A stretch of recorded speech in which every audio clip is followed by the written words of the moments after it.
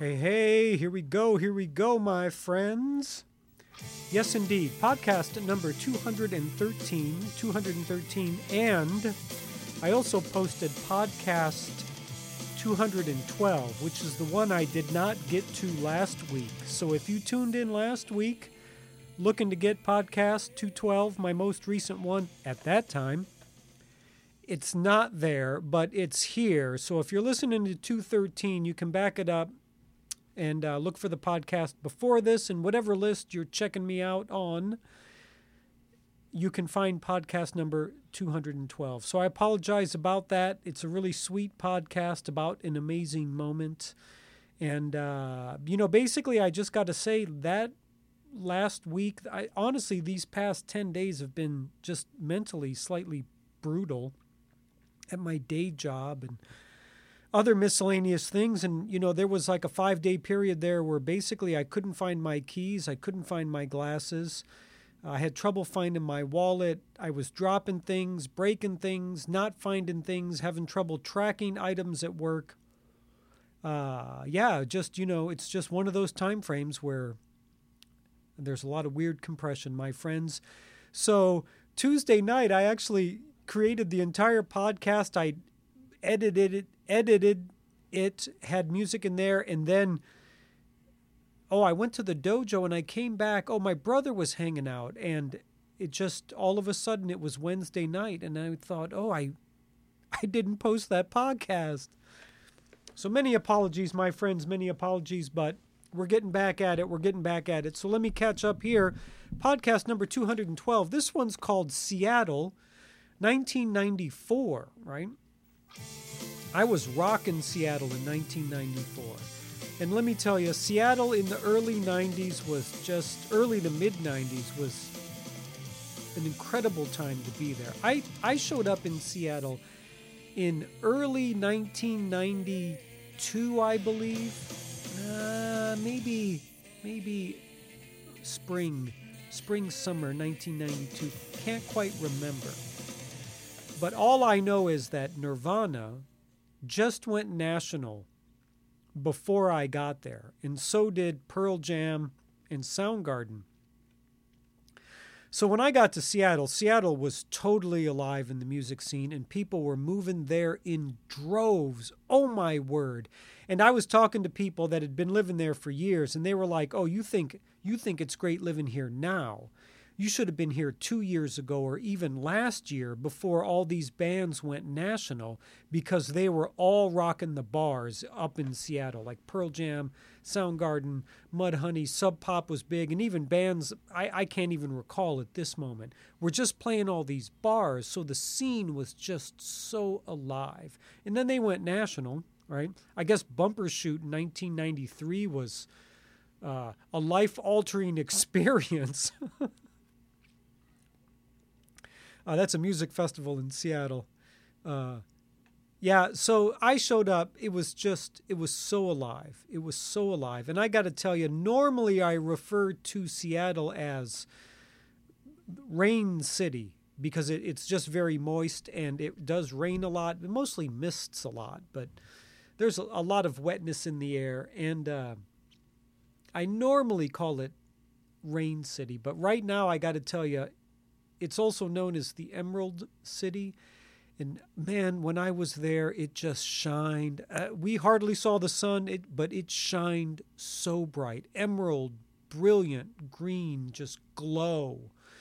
When I first moved to Seattle, I didn't see the sun for 21 days. But I got to tell you, man, to even think about my time in Seattle from 1992 until all the way through 1996 was just... it warms my heart to this day. Just so incredible. And I'll tell you what, I was living free, going to a lot of concerts, riding my bike nonstop, didn't own a car. Eventually, my uncle gave me a car, which is one of the few cars that I've owned in my lifetime. But actually, I've owned 3, and currently 5, but 4 of them were given to me. Okay, just a quick rundown. My older brother gave me a 1986 Dodge Dart. I wish I still had it. Actually, I think it was a 1966 Dodge Dart. Total beater, green. Called it Booger. Couldn't, snotty green, right? And I couldn't drive it at night because the lights didn't work. Check that out. So he kicked that down to me. And then the next car that was given to me was a Datsun B210. Pretty sweet rides. Wish I had that car. My uncle gave me that. And then my coworker died, Merlin McCulley, bless his spirit. What a guy. He gave me his 1987 Isuzu Trooper I named Susie. Loved that car. Loved that car. Drove that car into the ground. And I'll save that for another story. But and then my father passed away. I got his 1987 Camaro, which I still have. And then the first car and the only car I've ever bought was the car I'm driving right now, which is a Pontiac Vibe. Pretty sweet ride. And I think that's just a great little sub-story to this story because I rode my bike nonstop in Seattle. And here's the thing. This is why I'm talking about Seattle 1994, because the music scene was just, it was on fire, and Sub Pop was big, and, post-grunge, indie rock, all that was just throwing down. The bar scenes were just so alive. And there were so many musicians living in Seattle trying to hit it big. And the art scene was just gigantic. There were so many artists there. And then commuting, bicycling. There was that movie that came out about Seattle. I can't remember the name of it, but they had a number of scenes about just bicycling in Seattle. And that's where I worked on my chops. I got deep chops for bicycling in Seattle and commuting nonstop. And that went on for another 15 years and 10 straight years riding my bicycle all winter long in Boise, Idaho, until my coworker gave me his car, the Isuzu Trooper. But the great thing about really rocking it in Seattle, like spending so much time on a bike, is that I dug deep into the bicycling culture in Seattle. And I tried to get a job as a bicycle courier, but, all that didn't work out as well. And then we were doing the music scene, and there was this band that was coming up in Seattle called Sunny Day Real Estate. And apparently their early albums are like just such a big deal with the emo scene. Like, it's just this thing. I don't even think the band members really wanted that to unfold that way, but I got to tell you, that's how it unfolded, right? And part of it is, I'm bringing this up because I had a memory. A couple days ago, I was in the Boise Bicycle Project working on my bike. It's a community-based bicycle center. I can go in there and I pay I got a yearly membership fee. I can go use all their tools and their bike stands, and they have people there to help you when you can't figure stuff out. And one day I was in there and they were rocking some Sunny Day Real Estate, and it just, it took me back. And I was like, oh yeah, that's right, Sunny Day Real Estate. Because that band was coming up, and I can't really remember how all these connections worked, but come to find out that there was a bike shop that opened up at this home, right? Because I knew this bicyclist. He worked on bikes a lot. Him and this other guy worked at bike shops as mechanics, and they always wanted to open up their own bike shop, mechanic shop. And somehow they opened it up in the back of this house that they rented, which was a really big house. And the guy that I was kicking it with, my good friend and roommate at the time, Todd, we all hung out. We knew this is how it was. I just had this memory. This is great. When I first moved to Seattle, when I first moved to Seattle, I got accepted at the University of Washington, and I moved to the U District. And then I was hanging out in the billiard hall. I was shooting some pool, and I met this guy named Dave Davey. Check that out. Yeah, he was good friends with Todd Nibbler, but yeah, Dave Davey, right? We kind of connected shooting pool, and he's like, "Hey man, you should come hang out with my friends tonight." And he was talking about some good cannabis, right, which I was doing quite a lot of at the time. I don't do any drugs right now. I don't even drink coffee right now, but I do tea, so there's some caffeine in there. But this is part of the story. He's like, I'm pretty sure you smoke the kind green, some cannabis, right? Some of the ganja. And so he's like, you should come hang out with my friends. We're all going to be kicking it over there. So I walk in. He takes me over there. We walk to his place in the U District, and we're just kicking it, right? And in that moment is like Todd Nibbler, Dave Davey, Dave's first wife, and Drew was there, right? And they're talking about, we smoked a bunch of herb, and they're talking about doing some LSD, and they're like, Alejandro, do you, because everybody paused for a minute, and they were like, yeah, I could sense. They were like, oh, I wonder if we should be talking about LSD with this guy. And they asked me, they're like, do you do acid? And I said, you know what? I've done an incredible amount of acid, but I don't do any acid right now. This was back in 1992. I was like, because every time I came down off acid, my whole view and perception changed. And one day I stopped doing it, and I liked how things were viewed, my perception. So I haven't been doing that, but I'm open to doing that.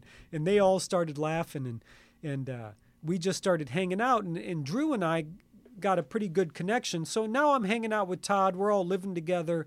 Dave Davies in the mix, and Drew was there. And, he's a big bicyclist. I'm a big bicyclist. We just started connecting as bicyclists. And, man, I got to tell you, that was so sweet. Just having somebody that really knew a lot about bicycles. And I'd spent my whole life on a bicycle at that time. I did not own a car, and I was just biking everywhere. And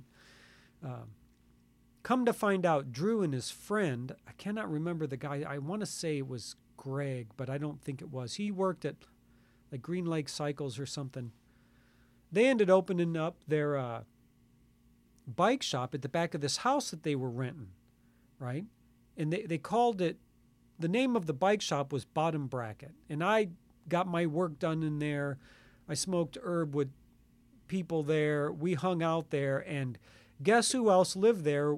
Was most of the band of Sunny Day Real Estate, and they used to practice in their basement, right? Which I think was just a totally super sweet thing. I mean, sweet beyond measure. It was such a great time to be kicking it with Sunny Day Real Estate, listening to them practice and then going to their shows and hanging out.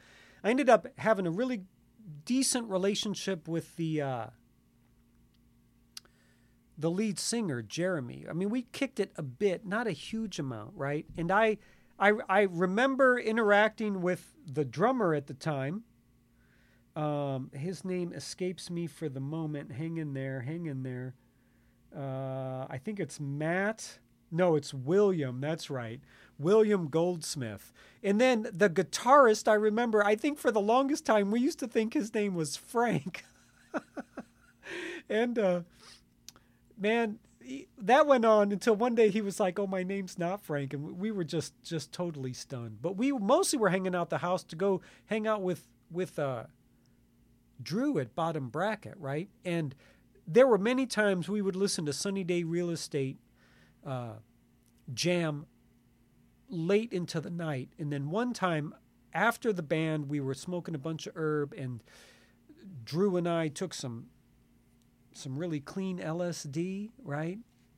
And we just were hanging out, waiting to ride our bikes, just industrially riding through the city late night, just like in skateboard mode, but on bicycles, man, just ripping, shredding through the city all night long on bicycles, tripping on acid. Yeah, a little crazy, but we had a great time. Oh, I'll never, can't really forget that night. And the guy we were with, he wasn't quite the bicyclist that we were.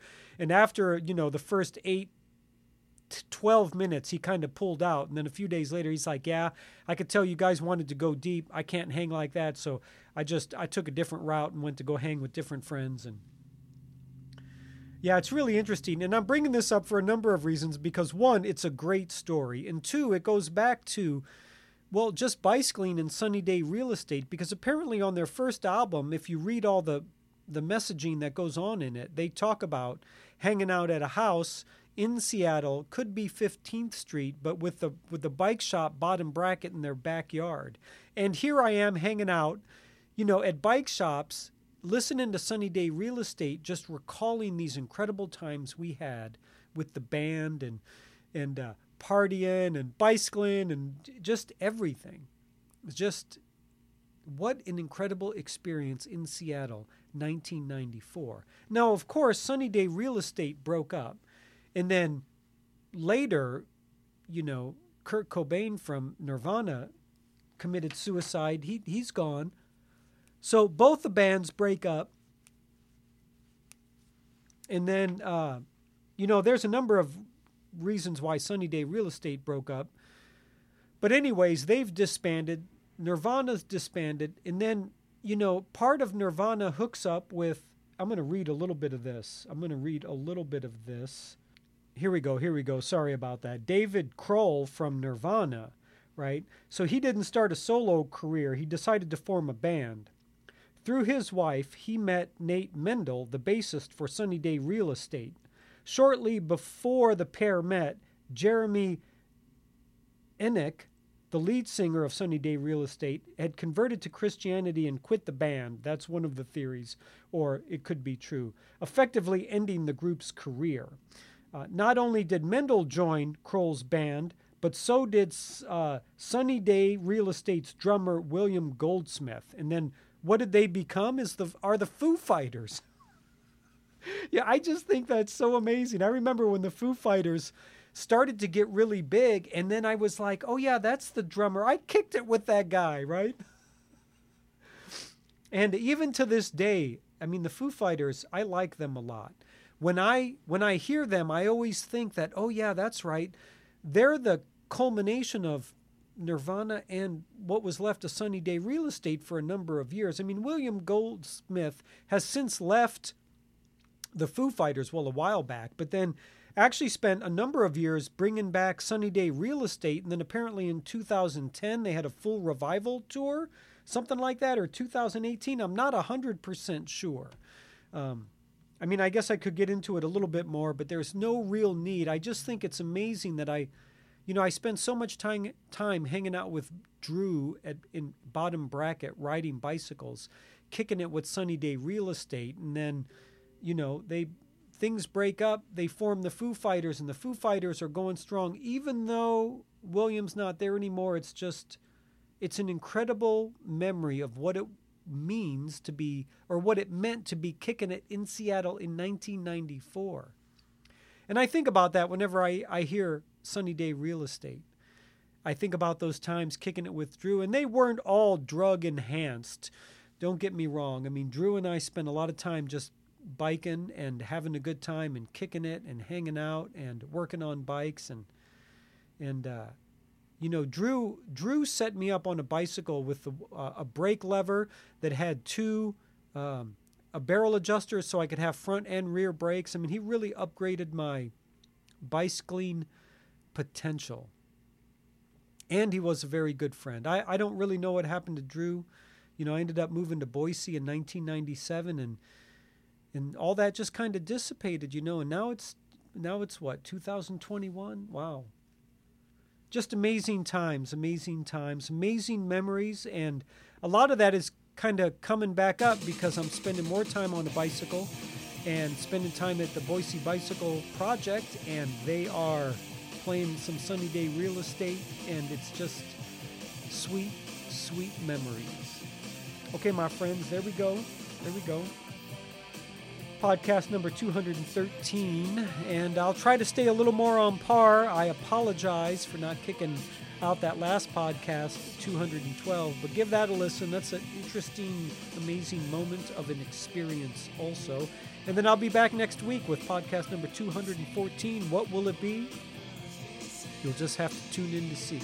And with that, my friends, be cool, stay safe. See, I told you.